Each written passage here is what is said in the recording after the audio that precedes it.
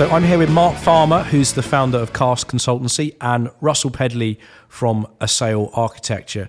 And we're talking about life cycle costing and modernising how we design and build buildings. And modernise or die has been tattooed on Mark's chest for the last couple of years. He's been on a world tour talking about this following the launch of the Farmer Review about 18 months ago, which called on the construction industry to modernise or face extinction. And obviously, Mark Farmer, there's lots of technology that's evolving and lots of new platforms that everyone's banging on about on all sorts of platforms. And what fundamentally do you think will make a difference for the investment community, for people that are building stuff and who care about the life cycle of those assets? I think the biggest challenge that not just the construction industry, but the real estate industry has is to ensure that digitalisation and the use of technology is an end-to-end process. So you hear a lot at the moment about digital design, and BIM, which is a term, building information modelling, that's used a lot, I think is misused in many respects. So BIM is not a piece of software. It's not a 3D model. It's a process. It's all about a system of an approach to design, procurement, construct, and building operations. It's about common data. It's about workflow management. It's about collaboration. But what I see at the moment in the industry is a lot of focus on design-led digital technologies, and then a lot of increasing focus on the back end, which is buildings in operation. So your point about life cycle, understanding how buildings perform, understanding how you build an asset inventory that you can then use to manage and maintain your buildings. The bit for me that is missing, and it's my bugbear when it comes to digital technologies in construction, is the digitalisation of the physical construction process on site. So at the moment, you have digital designs being delivered by architects and engineers that are handed to contractors, that then it becomes an analog process on site. So we do the start and we do the end, but we don't do the middle. Exactly right. And I think the bit in the middle is where the waste is. It's where the risk is around poor outcomes. So you can design and clash detect and coordinate a design to death front end, and you can actually measure you record what you've ended up with. But the process in between, for me, is the most important aspect. And the whole more approach important than what Russell does. No, I think it has to start with a design. So what Russell does is absolutely the start point. But my point is it needs to be a continuum. It can't be digitally led at the front end and then become an analog construction process where people are just building off drawings and with tape measures. And what you see on site at the moment is not a digitalised process, which is why I bang on a lot and why Modernise or Die is so heavily focused on pre-manufacturing. Because the more you can manufacture off-site using digital technologies, the less you're prone to what is still an analog site-based process. You're moving more towards digital manufacturing. Because you can crunch a design into a computer and it will spit you out exactly something to the millimetre of what you've asked Exactly for. Right. And Russell Pedley, is that, do you see the same stuff that Mark Farmer sees in terms of lots of analog brickies getting it wrong when you've designed really perfect, award-winning design buildings? Is that... Yes, spot on, actually. We don't do drawings anymore. We're digital modelers. What does that mean? A bit like Kate Moss? Yeah. Kate Moss and Topshop. We effectively, every project that goes in through our office goes through a digital modelling process. And it's that model that generates the analog drawings, which Mark is referring to, which are used to construct the building. And clearly that it seems archaic. And there must be a better way of transferring from digital model to construction, computer-aided manufacturing process. It's beginning to happen in cladding systems. Architects are drawing out, and that information is going into the production of cladding systems. And it's happening also in off-site volumetric construction. So modular buildings. Modular buildings. So that's happening. But it's definitely, in my view, we virtually build the building virtually in a computer system, and we even plan how to build the building in a computer system. But what happens when the building's finished? All that information is lost.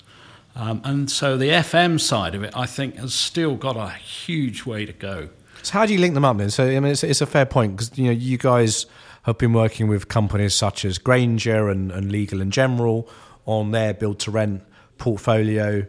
How will institutional investors, people that are holding stuff for the long-term benefit from linking up the start, the middle, and the end? What needs to happen? Because I mean, you guys work with BIM, and it's something you've employed. Yeah, I mean, from our perspective, we produce this model, but I'm not aware that there is a common platform for FM managers to interrogate that model. It ought to be, for example, the model should be telling the people that are running the building that this is going to wear out, that's going to break, book this, etc., etc. I'm not sure any of that ever happens. Mark Farmer, that's the same presumably on the construction side, in that there isn't, as you've described, there isn't anything at all, let alone a single common code.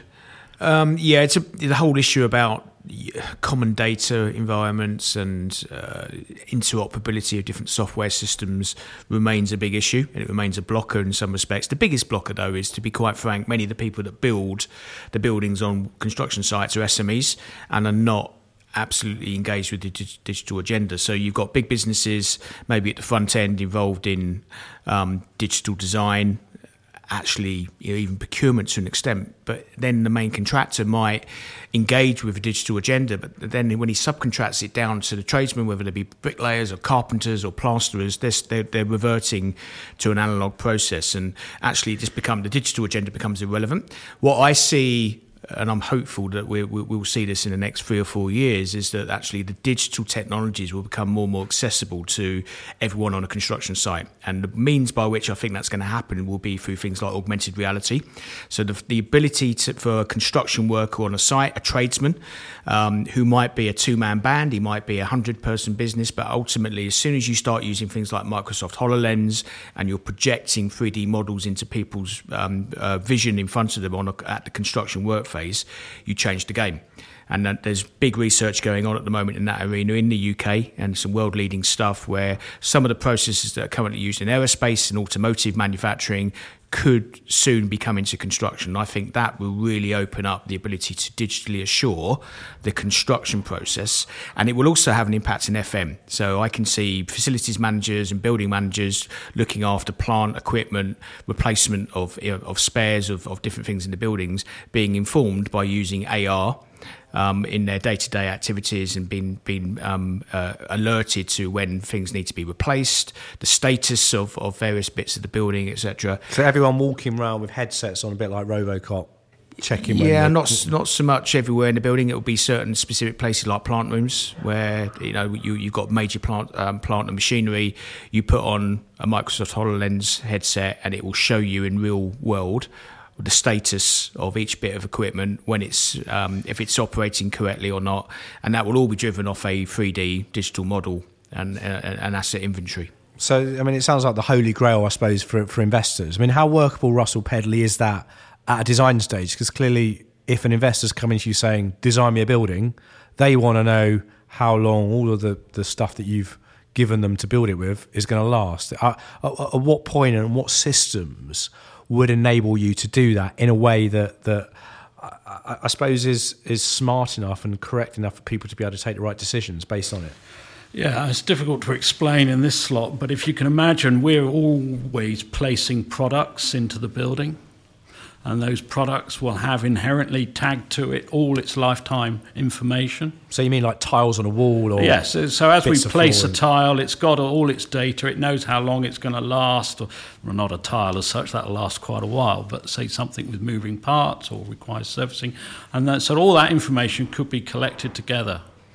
And crucially then, I suppose it's about having that info up front in the right system. How do you gather that? Because I mean, presumably you're not going to necessarily have a microscopic knowledge of every single bit of a building. How does that then get pulled together? How does the Well, there are data platforms, IFC and COBE. There are certain platforms that are used to transfer this information.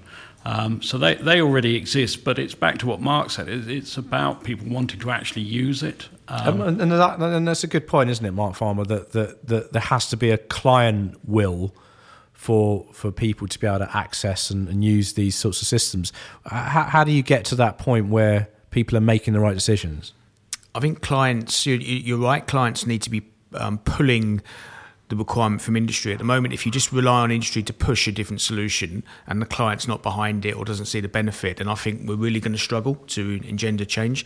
I think where clients see the benefit of using digital technology, particularly those clients that are involved in retaining the asset at the end of the construction phase, then I think you see good things happening. I think developer trader clients, if you like, who are building and then moving on and don't have a long-term interest in the completed asset, are less inclined to be pushing digital technologies as part of their brief. And I think there's an incumbent duty on client advisors, project managers, architects, surveyors, whoever's involved in that process, to be advising their clients correctly around what the benefits are of appropriate digital technology. And one final word then from Russell Pedley. Given what Mark said, at what point are people going to make that decision, do you think? Because obviously some of this stuff is going to require more upfront costs, but as you both agreed, there's quite a potential to make savings down the line, and ultimately where things are owned by pension funds, that's clearly good for Joe Public. Yeah, I think it's those single owner, single operator investor clients that will see the benefit because they're actually going to manage the property at the end of the day. So this is where you can learn from previous schemes and use that information to help improve the next design and so forth and so forth. That's why I think there's huge opportunities to improving the quality of the construction. So let's hope everybody modernises then, rather than exactly dying off, as Mr. Farmer has eloquently told us many times. Great stuff. Well, thank you very much, Mark Farmer from Cast and Russell Pedley from Assail.